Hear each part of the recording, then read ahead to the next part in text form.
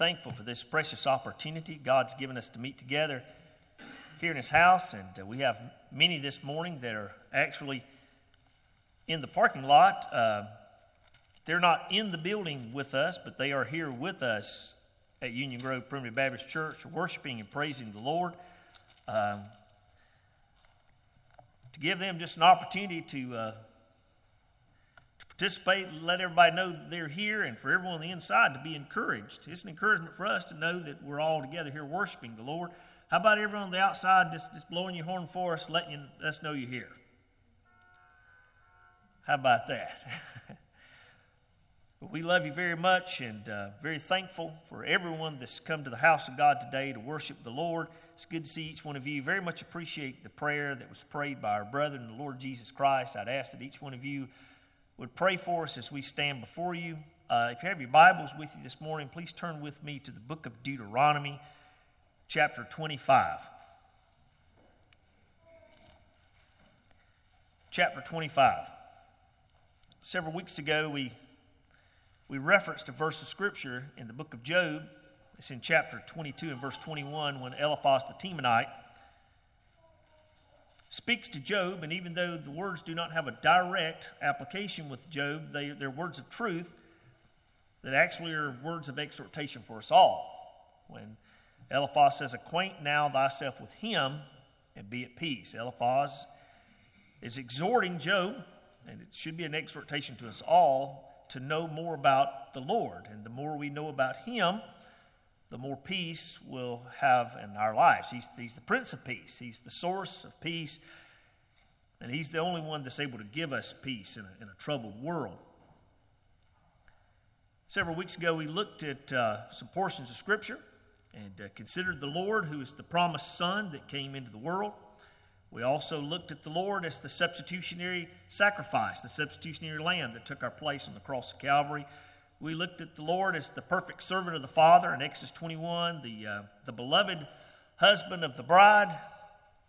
If God would be our helper this morning, I'd like for us to consider the Lord Jesus Christ, our kinsman redeemer. Our kinsman redeemer. Let's begin by reading Deuteronomy chapter 25, verses 5 through verse 10. If brethren dwell together, and one of them die and have no child, the wife of the dead shall not marry without unto a stranger. Her husband's brother shall go in unto her, and take her to him to wife, and perform the duty of an husband's brother unto her. And it shall be that the firstborn which she beareth shall succeed in the name of his brother, which is dead, and his name, that his name be not put out of Israel. And if the man like not to take his brother's wife, then let his brother's wife go up to the gate unto the elders, and say, My husband's brother refuseth to raise up unto his brother a name in Israel. He will not perform the duty of my husband's brother. Then the elders of his city shall call him and speak unto him. And if he stand to it and say, I like not to take her, then shall his brother's wife come unto him in the presence of the elders, and loose his shoe from off his foot, and spit in his face, and shall answer and say, So shall it be done unto the man that will not build up his brother's house. And his name shall be called in Israel, the house of him that hath his shoe loosed.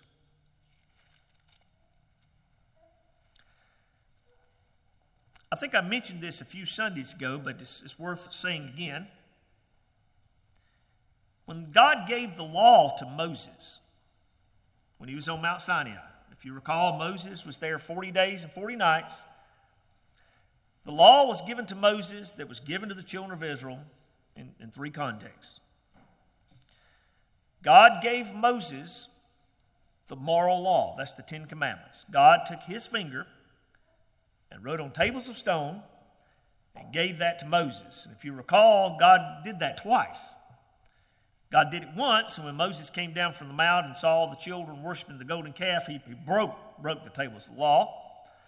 And God gave it to him the second time, and the second time they were placed in the Ark of the Covenant to keep. Now, there's an entire sermon in that. And that God gave man the law, and man broke the law. God gave it again to what the Ark of the Covenant represented. It's Jesus Christ, and he kept it. He kept it for us. That's God's moral law. God's moral law still stands. The wicked one day will be judged out of the book. That's God's law, and God will have their books, every work in their life, and to be measured by that moral law. Now, that moral law cannot condemn the children of God before the Father, because Jesus Christ kept the law for us and suffered in our room instead the consequence of us breaking the law. Another context in which the law was given was the ceremonial law. If you recall, in the book of Leviticus, we read of the ins and outs of the sacrifices and the Levitical priesthood and what they would do and all the ceremonies of the service of the old covenant that they had, that old covenant of service. Now that portion of the law is past. What we have now in the church is a new covenant of service is what we have. See, there's only one eternal covenant. But there's two covenants of service in the Bible. You've got the old covenant of service and the new covenant of service that's here. This is the church. See, we no longer offer goats on an altar. We no longer kill birds. We offer ourselves a living sacrifice, and we are spiritual. We're spiritual servants in serving the Lord as stones and priests and kings unto God, as we've been made that by our Savior. Another context of the law that God gave to Moses was civil law. God gave Moses a context of the law that's referred to as civil law. That, of course, is my terminology, and I think it's terminology to fit this context here in Deuteronomy 25. And those laws were how they should interact and go in and out with one another. You know, there in Exodus 21, that law of the servant, that was a civil law that was given. That law of the jealous husband, that's just a civil law. And they had many civil laws, even concerning beasts and the deaths of people within their society and what would happen. God gave them civil law. This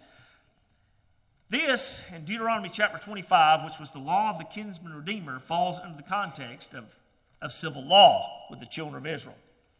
And if we're just blessed to read this and take it as something in history that happened, we're blessed just to be able to read the Word of God.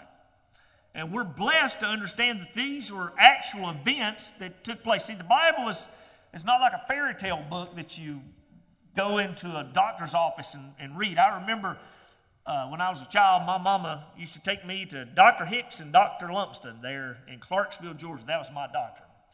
And it was a big rock building, and I knew as soon as I went in, I was going to get a shot. That's what you got. When you was a kid and you got sick, you went and got a shot, and you got better. But I remember I'd go in, and we were all worried about getting the shot. They'd have little kids' books there for us to read to keep us all calm, so the screaming wouldn't start till we got in the hall back there with the doctor. And I can remember picking up some of those books and reading them. There were some good little stories in there, but there's a lot of things said in there that wasn't hardly matching up to what the Bible said. The reason is people, they'll make up little stories sometimes, and they'll write stories, and they're good to read, and it can be a lot of fun. This that happened here in Deuteronomy chapter 25 is just not some story someone made up, okay? These events really took place. If you remember in the book of Joshua, when the children of Israel went into the land of Canaan, the land was divided. It was divided of inheritance. And all the people that were there had specific inheritance and lots that they would have. Well, if there's a situation where a man, his family had a lot, and he died, well, there's a chance he could lose that inheritance, right? His name would be lost in Israel, and that land would be lost to that family. Well, there would be provisions made that inheritance and that name would not be lost. And this is one of the provisions. If you recall, it was the Sadducees that came to the Lord, I think in Matthew 22 and in Luke chapter 20, they came to the Lord and they spoke of a woman that had a husband, and her husband died, and her brother married her and took her. He's referring to this law, and it finally got to the seventh one. They all died, and they asked, whose wife is she going to be in the resurrection, which was not a question asked in wisdom, because Jesus said in the resurrection we're neither married nor given in marriage. See, God gave us marriage for here on earth. When we get to heaven, I love my wife more than any sister here in the church this morning, and I should. When we get to heaven, I'm going to love all the sisters alike, because the love we'll have in the Lord Jesus Christ will supersede and be greater than any relation love, marriage love that we have here in this world. But when they were talking there, the Sadducees, to the Lord about the one taking his brother's wife, it was referring to this law. Now, when you think about this law, just being in a historical context of history, it's a blessing to be able to read it. But when we read the Old Testament, not only should we consider it to be a great lesson of history and a great practical lesson in how the Lord gave commandments, we should also be reading things like this looking for the Lord in all these. If you recall in John chapter 5 and verse 39, Jesus said, search the scriptures. What scriptures did they have when Jesus said search them? They had the 39 books of the Old Testament. That's what they had. The New Testament was not complete when Jesus spoke those words in John chapter 5. Search the scriptures, for in them you think you have eternal life. See, the people that Jesus spoke to thought in their wisdom, in the oracles they had, it made them a special people, and it did in light and understanding, but not in eternal context. See, light and understanding does not make us children of God. Light and understanding is a blessing for the children of God here on this earth. Search the scriptures, for in them you think you have eternal life. But Jesus said, but they are they which testify of me. What does Jesus say? Those 39 books you have, that Old Testament, is a continual testimony of the Lord Jesus Christ. And when I read things like this in Deuteronomy chapter 25, not only do I see it being a context of accurate history, this happened, but I also see the Lord in this. I see the Lord. And you would ask, well, how do you see the Lord? You may not believe this, but there was a time in my life, and I say this with caution because I know I mean a lot to Sister Jennifer now, but I think there was a time in my life when it would appear that Sister Jennifer thought more of me than she does today. Not that she does, but it would appear that way. Why would you ask, Brother Ronnie? Because Sister Jennifer, there was a time that she had pictures of me on her refrigerator at her house. I'd go to her house and there'd be pictures of me there. There was a time when if you went to Sister Jennifer at any time, you'd say, hey, do you have a picture of your boyfriend in your pocketbook? She'd say, yeah. She'd pull out a picture of me. Matter of fact, she and I went on a date one time, and she had a picture of me in the dash of her car. Now, I felt special. Now, there was a time that kind of began to change. Now, I'm going to go ahead and tell you, at that time, I remember going to North Virginia, Washington, D.C. area, and Jennifer's mama had a picture of me on her refrigerator. I remember that. But there was an event that took place, and it was October the 17th, 2005, and there's a young man that's here in the house today. His name is Joshua Benjamin. He was born.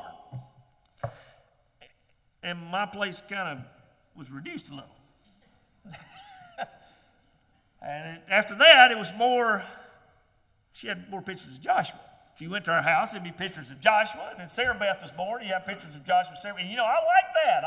I love my wife loving our kids, and I love them too. I remember Jennifer developed a blog page. It's called Loudermilk Sky, and it was all pictures of Joshua and Sarah Beth. And I thought, she never done that for me. No, I didn't think that. But if you're with me, there was a time that her attention changed. Now, let me ask you, Sister Jennifer's got these pictures, and she still does today, pictures of Joshua and Sarah Beth on the refrigerator. And we're going to concentrate just on Joshua here. On the refrigerator, in her purse, and I'm sure at any time you can look on the internet and find pictures of Joshua. Why did she do that? Why? Because she loves her son. She loves her children. Because she loves her children, She has portraits of her children to show, and she wants to show everybody in the world, this is my son. Do you know when you consider God's family, do you know we're all sons of God? Did you know that? By the grace of God, we've all been made children of God. We're all sons of God. 1 John chapter 3 and verse 1, behold, what manner of love hath the Father bestowed upon us that we should be called like the sons of God. Do you know in Job chapter 38 and verse 4, the angels were called sons of God? They were created by the Lord and called sons of God. But you know, God's got one son that's a son like no other. See, that's what that means, only begotten son. Only begotten means a son like no other. Have you ever read Genesis chapter 22 about Abraham and Isaac? When God would tell Abraham to take thy son, thine only son. Abraham had another son. Do you remember Ishmael? He was older than Isaac. But Isaac was a son like no other to Abraham. Jesus Christ is a son to the Father like no other. I'm not a son to the Father like Jesus is. The angels are not a son to the Father like Jesus is. Jesus is the only begotten, eternal Son of God. And because God the Father loves His Son, we have a portrait book of Jesus Christ. All the way through the Old Testament, over and over and over again, we have portraits, pictures of the Lord Jesus Christ. And this is just one of those examples. If you go to Isaiah 53, you've got a portrait. You got a portrait of that substitutionary lamb, the Lord Jesus Christ. If you go to Exodus chapter 21, you've got a portrait of the perfect servant of the Father, the Lord Jesus Christ. Numbers chapter 5, you have a portrait of the loving husband of the bride. If you go to Psalms 23, you have a portrait of the Lord Jesus Christ, the shepherd of Israel. And here in Deuteronomy chapter 25, we have a beautiful portrait of our Lord Jesus Christ, the kinsman, redeemer of his people. Now, my great-grandfather, he was dead before I was born. Now, I've got some of his writings, and I think I've got one of his old Bibles. But my dad came up under my great-grandpa. And my daddy told me something that great-grandpa told him when he was a young preacher. He said, every man in the pulpit should be taking the Word of God and painting a beautiful picture for the congregation so that when he's done, what they see is the Lord. And I'm hoping this morning the Lord will bless me to paint this portrait of our kinsman redeemer so that when I'm finished, you see the Lord Jesus Christ, our kinsman redeemer. Now, there's 5 things I want us to notice about this law that will teach us something about the Lord Jesus Christ, our kinsman redeemer. The first thing I want us to notice is for one to be the kinsman redeemer, to fulfill this civil law, he must be a near kin. It's not a stranger. If you notice in verse 5, it's not without unto a stranger. He's got to be a near kin. Now, brothers and sisters in Christ, I want to tell you, before the world began, God loved His children. He loved His family with an unchanging, unmerited love. But that was not enough that we would have a home in heaven. God loved us. Ephesians chapter 1, verse 4 and 5, God loved us, chose us, predestinated us to be in glory. But His love, even though that's the motivating force, it's the motivating force of grace, His love was not enough for us to be in heaven. That love required action.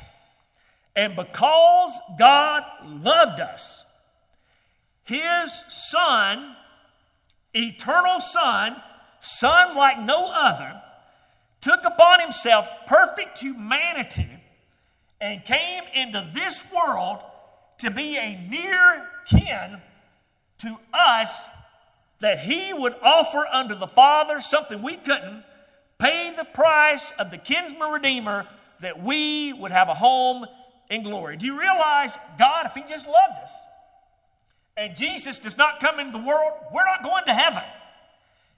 It required action, and because it required action, God that loved us did this. He descended from his throne on high, from glory above, sitting. He came from that down to this earth to fulfill that was needed for us to be in glory with him. Have you ever noticed over in Hebrews chapter 2 and verses 14 through 17, which is referring to the Lord Jesus Christ, our high priest? If you notice there in about verse 16, 17, for in all things it behooved him to be made like unto his brethren. What does that word behooved mean? When something is behooving, it means it's necessary. That's what it means.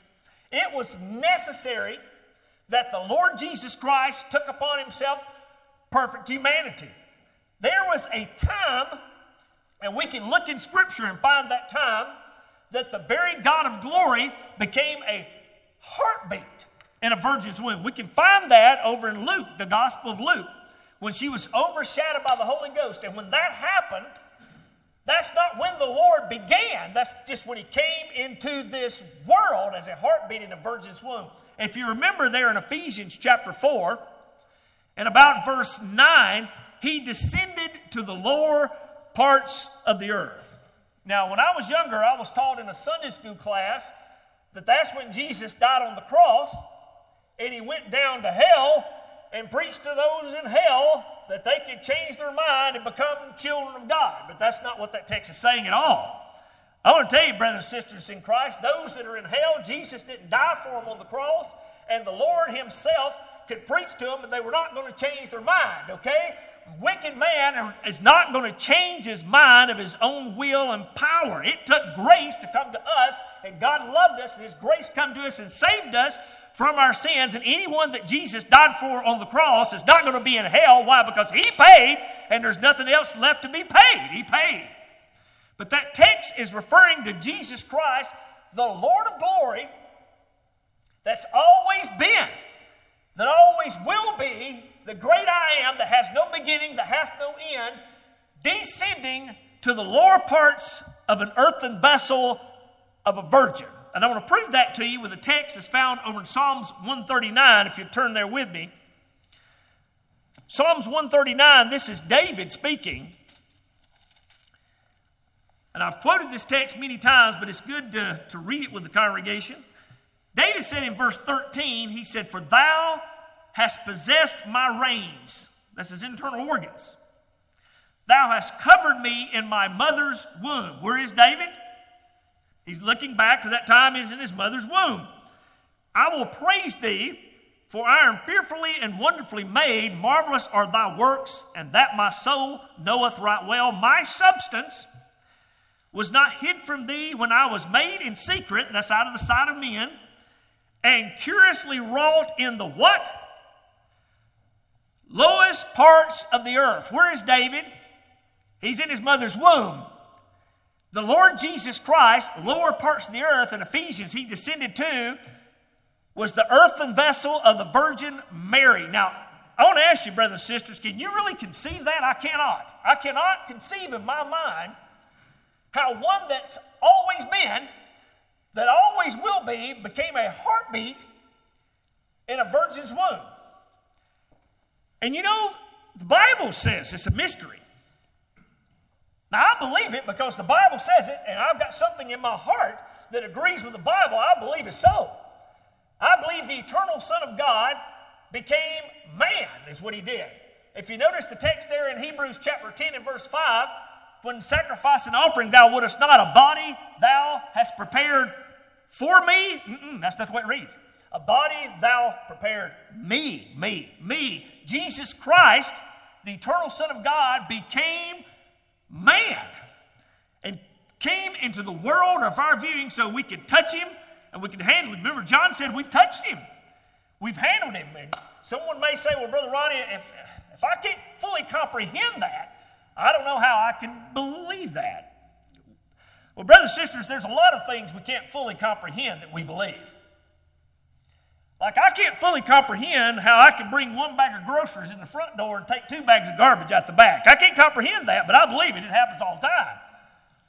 I mean, I cannot fully comprehend everything about electricity. Now, Brother Ronnie Hagler is here with us this morning. He can tell you a lot more about electricity than I can. I don't comprehend it all, but I do know this. I believe if I stick my finger in that light socket, I'm going to get shocked. I believe that. Can't comprehend it all, but I believe that. I asked someone one time, they were talking to me about this subject, and they said it's difficult for us to believe that because we can't fully comprehend it. I asked them, I said, how much do you know about Pascal's law and theory? How much do you know? They said, well, nothing. I said, Pascal's law of theory basically states when you've got anything within a confined space, any pressure applied to any point in that space will cause pressure undiminished throughout that space. Do you understand all that? Let me ask you, do you believe your brakes will work on your car when you push that pedal? A brake system on a car is based on Pascal's law of theory. I don't understand it all, but I believe my brakes will work when I push that pedal. There's something I believe that I don't fully comprehend. I don't fully comprehend how the Lord of glory that always has been became a heartbeat in a virgin's womb. I don't understand how the Lord of glory, who has no beginning, had a beginning at Bethlehem and walked here on this earth, but I believe it because the Bible teaches me so. And Jesus said himself, for I came down from heaven. How can you come down from heaven if you weren't one time in heaven? He said, no man hath descended from heaven, but the Son of Man that ascended to heaven. He's the one that not only descended, he's the one that ascended back to heaven. We remember there in Acts chapter 1, he went up with the clouds into glory. And praise God, that one that went up in the clouds, one day it's going to come back in the clouds and we will see him. The eternal Son of God took upon himself that perfect humanity. You know, I know this subject, I preach it a lot. And you know why I preach it a lot? It's under attack right now throughout the world. That Jesus Christ is not God. He is God. Jesus Christ is not God Jr. He's not God wannabe. He's not a good man that lived a life that was pleasing to God. No, he's the eternal Son of God that took upon himself perfect humanity. And if we lose that doctrine, if we lose that, you're going to have to throw everything else out the window because we have nothing else that we can hold on to. I want to tell you just how serious the Apostle John was concerning this subject. Turn with me to the second epistle of John. The second epistle of John, look how serious John is about this subject. He writes this letter, the second epistle, unto the elect lady. Who is he referring to? He's referring to the church. Notice in verse 13, the children of thy elect sister greet thee. So John's writing this letter to one church, and the letter is coming from him from another church. Notice what he say in verse 9. He said, whosoever transgresseth and abideth not in the doctrine of Christ hath not God. What is he saying? If you're not going to believe that Jesus Christ is God, you can't believe God is God. He that abideth in the doctrine of Christ hath both the Father and the Son. You understand they're both God. Verse 10, if there come any unto you and bring not this doctrine, that bring not this doctrine that Jesus Christ is God and the Father is God, receive him not into your house, neither bid him Godspeed. What house is that talking about? It's talking about this house, the church house. The letter was written from one church to another church, and John said, if anybody comes to your house, to the house of God, and they don't have this doctrine, you cannot receive. You know, somebody says we should just take anybody in the church. No, You can't receive someone in the church that doesn't believe that Jesus Christ is God. It's our first article of faith, right? First one, number one. Now, do I think it's not good to receive someone that teaches that doctrine into your home as a husband and wife? No, it's not good to receive them in your home, but we need to really maintain the house of God. You know, if someone that comes to my house that doesn't believe that, I mean, I'm not to long for fellowship with them. I cannot in a spiritual way. But if someone comes to this house and wants to be a part of this church, you cannot receive them. John was serious about this subject. Serious about the subject that Jesus Christ is God. Why? Because if we lose that, we lose everything else. In order to be this kinsman redeemer, our kinsman redeemer, Jesus Christ had to be a near kin. And he took upon himself perfect humanity that he would be our near kin. But this one that's a near kin not only had to be a near kin, But he also had to be one that was able. He had to be able to perform the work of the kinsman redeemer. I mean, it took some substance to be able to do this. If there was a piece of land, a parcel that was with this one, it would be purchased. He had to have substance to be able to pay the bill, to purchase the price. And in order for Jesus Christ, who became our near kin, to be able to do it, he had to be perfect and without sin, without any fault whatsoever. You know the reason I can't redeem you? I'm at fault. I'm just in the same amount of trouble that you're in. I can't redeem you. I have nothing to offer to God. You know, God the Father owns all the cattle of 1,000 hills and owns all the gold of Ophir. Everything that I got in this world actually belongs to God.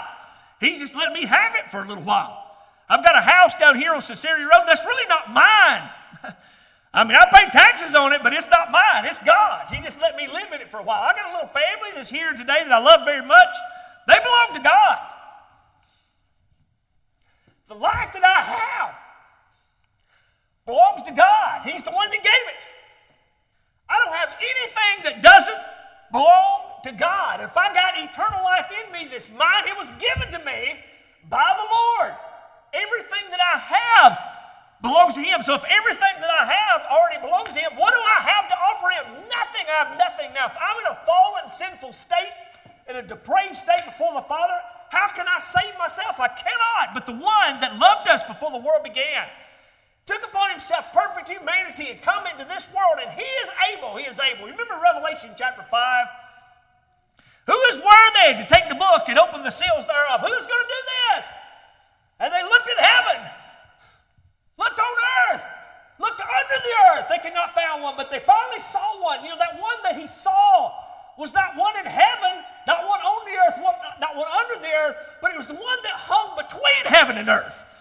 And he's the Lion of the tribe of Judah. He is able. He is able. John wept until one of the elders pointed to him. He is able. Why? He is perfect. He has that would be acceptable to the Father. And the one that loved us so, that came into this world and became our near kin, He is able to offer unto the Father that was required, that we would be redeemed from our sins. Jesus did that. But not only did He have to be willing, this one was able, He'd also have to be willing to do so. If you recall a little later in this passage, one would not be willing. Do you remember the days of Ruth? That one that was a nearer kin than Boaz? He wasn't able or willing, lest he would mar his inheritance. But not only is Jesus Christ our near kin, not only is He able, He's also willing. But Brother Ronnie, how do you know He's willing? No man could have touched Him unless He would have suffered him to do so. Jesus was willing. Do you remember in John chapter 7 when He came there to that feast and He looked at some in verse 19 and said, "Why do you go about to kill me?" Well, who said we wanted to kill you? Isn't it amazing? Jesus knew their thoughts and told them what their thoughts was, and yet they still denied it. You know, a carnal mind, you cannot give them enough evidence for them to believe the truth. You can't pound it in. Jesus said, "Why do you go about to kill me?" Here He is telling them their thoughts.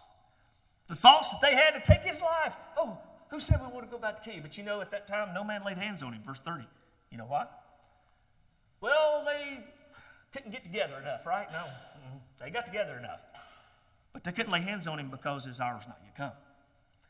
You go to John chapter 8. And I'll tell you, John chapter 8, Jesus spoke some of the hardest words that you'll find in Scripture. Jesus looked at some in verse 21 through verse 23 of John chapter 8, and He said, "You're from beneath, and I'm from above. You're of this world, I'm not of this world. I go my way, and ye shall seek me, but whither I go, ye cannot come." Jesus just told them they're not going to heaven. Jesus said He didn't have a way for them to go to heaven. Now, if someone in this world's got a way for them to go to heaven, they got something the Lord didn't have for them that day. They did not belong to Him, those He spoke to directly. He would go a little further in that chapter and tell them in verse 45, "Ye or of your father, the devil. Now, is he saying the devil's their life giver? No, he's saying their life is being lived in imitation of the devil. You know, Bill Monroe, he's known as the father of bluegrass music. That's not saying he gave life to bluegrass music. It's just saying bluegrass was originated with Bill Monroe. These people that are of their father, the devil, they live like the devil. He was a liar from the beginning, and they were a bunch of liars. And Jesus called them that. Now, don't you think that made people mad? I mean, you look at somebody and tell them, you're a father of the devil. Oh, yeah, they got angry. They wanted to kill him. They wanted to gather together and just take the life out of him. There in Luke chapter 4, when he spoke, they wanted to cast him headlong down a hill. But he just went right through their midst. John chapter 8, verse 20, no man laid hands on him as he spoke those words. You know why? His hour was not yet come. They couldn't touch him. Could not touch the Lord. I go to where he was arrested. When they come to arrest him, they came with sticks and staves. I mean, it was a mob that came in the night. This had nothing to do with Jewish law. This had nothing to do with anything legal. This was all illegal. Matter of fact, I remember years ago, I tried to preach a sermon on 7 different illegal things they did in the crucifixion of the Lord Jesus Christ. They cared nothing about law. All they wanted to do is kill him. They wanted him dead. And they come to kill him. They come to arrest him, lay hands on him. Remember, it was Peter that took out his sword and cut off the servant's ear. I think he's probably aiming for his head and just clipped the ear. He probably moved a little bit. And Jesus, he healed the man and put his ear back on. Told Peter to put his sword in his sheath. He had power to call down 12 legions of angels at that time. But if it be thus, how shall the scriptures be fulfilled? You remember it was Jesus when they come and he said, whom seek ye? And they said, Jesus of Nazareth. He said, I am he. If you look, that word he is in italics in your King James Bible. See, sometimes when you say one word in one language, it takes 2 words to say it in the English language.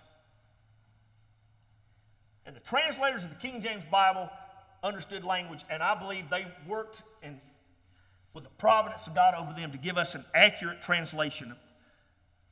And this word has been preserved for us. That word he was added. Jesus, that sentence, I am he, is basically saying, I am the one. I am him. I am the great I am. That's what he's saying. And when he said that, you know what happened to them? They got angry? No, they all fell backwards like dominoes. Fell all over one another. You know why? They could not touch him unless he let them. And when he suffered, that's when they laid hands on him, showing that he was willing.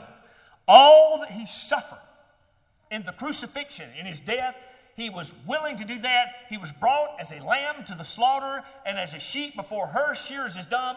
So he opened not his mouth. Why did he do that? Why did he suffer that, Brother Ronnie? Because he loved you. That's why. And he came into this world to perform this work of the kinsman redeemer. So here our near kin that's able is willing to do this. But for this one to do this, he had to go before the judges of the land. He would have to go before the elders. If you recall in the book of Ruth, it was Boaz. He would call the elders of the city together. This had to be done legally. It had to be done right. If one was not willing to do this, then the woman would go to him before those elders. He's not going to do it, and she'd pluck off his shoe, and she'd spit in his face right in front of everybody. You know why? Because he failed to do what he should do. Do you remember a statement that was made by John the Baptist about the Lord Jesus Christ? Of whose shoe latchet I'm unworthy to unloose. You remember that text? Go with me to the Gospel of John, chapter 1. See if you recall this text. The Gospel of John, chapter 1, verse 27. They're asking John who he is. And John's going to confess, I'm not the Lord. But John is pointing them to the Lord. He said in verse 27, he it is who coming after me is preferred before me, whose shoe latchet I am not worthy to unloose. Now, John here in this text is referring to his smallness. Yes. I'm unworthy to unloose the latchet of his shoe, the Lord Jesus Christ. But it's actually a little deeper than that. What John is saying is this is him that's the willing and able kinsman redeemer. And no one is able and worthy to unloose his shoe. But if one that was a near kin in this law, Deuteronomy 25, that was able, not willing, or willing and not able, or not willing or able.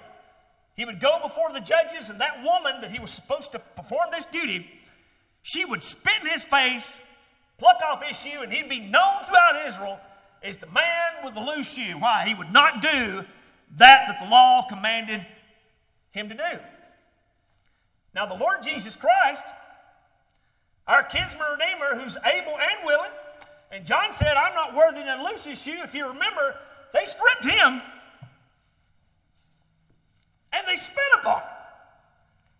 Well, Brother Ronnie, the law says if he was not willing and able, that they would pluck his shoe and spit in his face. Why did they do that to Jesus? He is our kinsman redeemer. He is able and he is willing. Why did they spit on him and pluck off his shoe?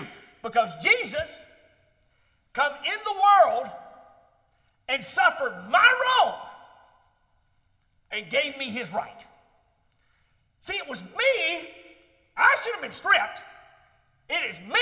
I should have been spit upon because I have failed God in every way, not kept his law, and stand in condemnation of him.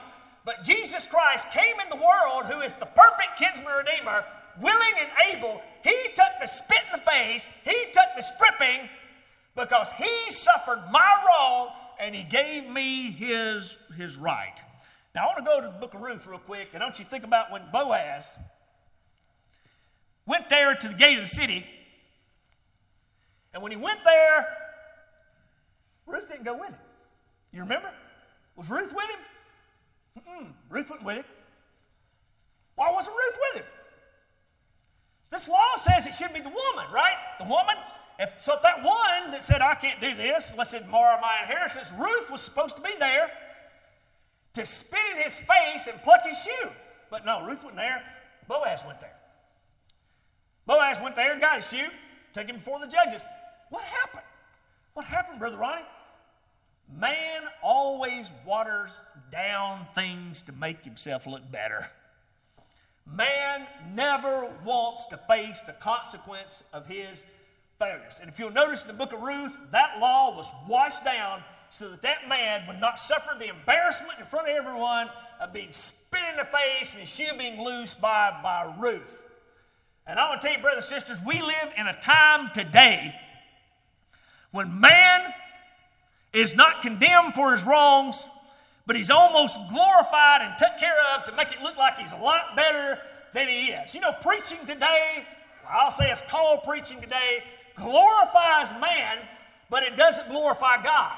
It takes man and puts him up on a higher pedestal than what he is, him being a depraved sinner without God. Well, he's not so bad.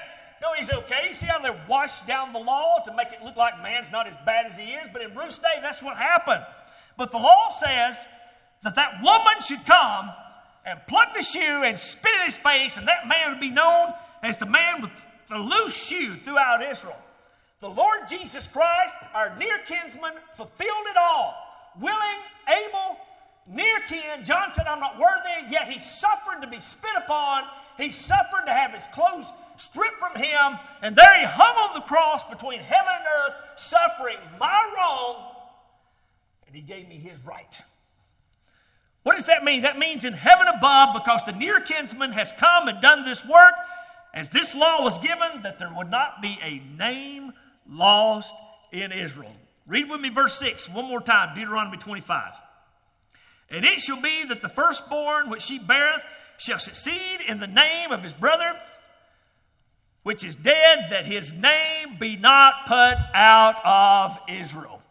And because the Lord Jesus Christ, our near kinsman that became our kin, that was willing and able and fulfilled it all as our near kinsman, there shall not be a name lost in Israel. In God's Israel. Israel by grace. Do you realize how many Jesus is going to lose? None. That's how many he's going to lose. There's not going to be a name lost in all of his people. John chapter 6, verse 37.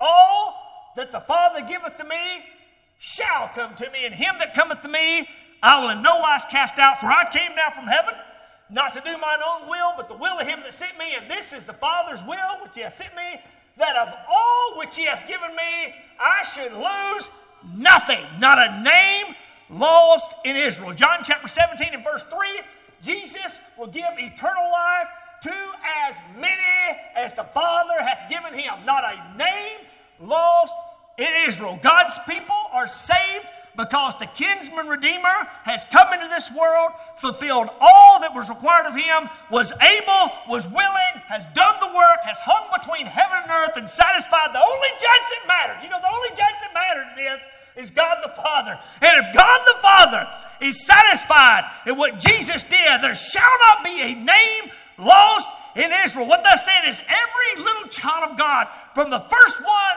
to the last, a great multitude that's a number that no man can number, because our kinsman redeemer has come in this world and satisfied the only judge that mattered. No one will be lost, but we'll all be there in glory without the lost of one, happy forever and ever and ever.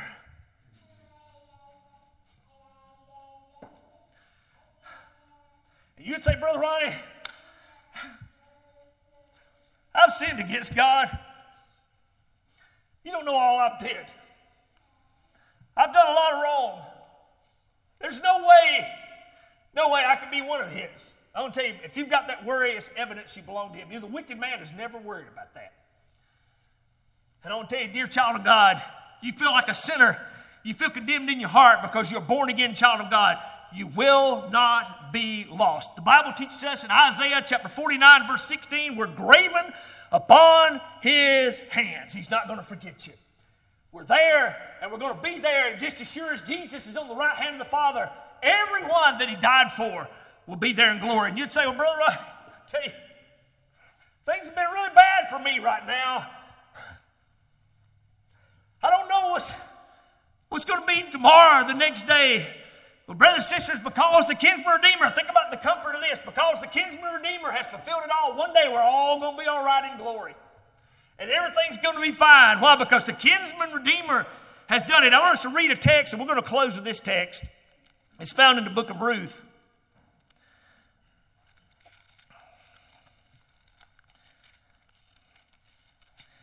This is when Boaz had went up to the gate of the city.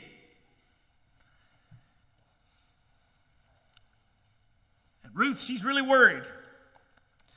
I don't know how it's going to go. Ruth has longed that Boaz would be her kinsman redeemer, and he was. But here's Naomi comforting Ruth in verse 18. She tells Ruth, Then she said, sit still, my daughter, until thou know how the matter will fall, for the man will not be in rest until he hath finished the thing this day. He's not going to rest until he hath finished the thing this day. And I'll tell you, brothers and sisters, the Lord Jesus Christ is not going to stop until we're all with him in that house that he's built for us, because he is our kinsman redeemer that's willing, that's able, that went before the only judge that mattered. And one day we're all going to be with him in that house, because heaven, brothers and sisters, was not built in vain. You'll find that in Isaiah chapter 45. Heaven was not built in vain. Heaven was not built by God that there'd be an empty space in heaven. Heaven was built for the family of God to be there with the Father one day, and praise God, because our kinsman redeemer has done the work, fulfilled it all. We will be there. I'm looking forward to just hugging his neck. Aren't you looking forward to hugging his neck? Don't you know Ruth, when Boaz says, all right, we got it, don't you know she hugged his neck? Just as Ruth hugged Boaz's neck, I'm looking forward to hugging Jesus' neck, my kinsman redeemer that has done this for us. May God richly bless us, our prayer. If there's anyone here today that'd like to come forward and ask for a home here at Union Grove Primitive Baptist Church,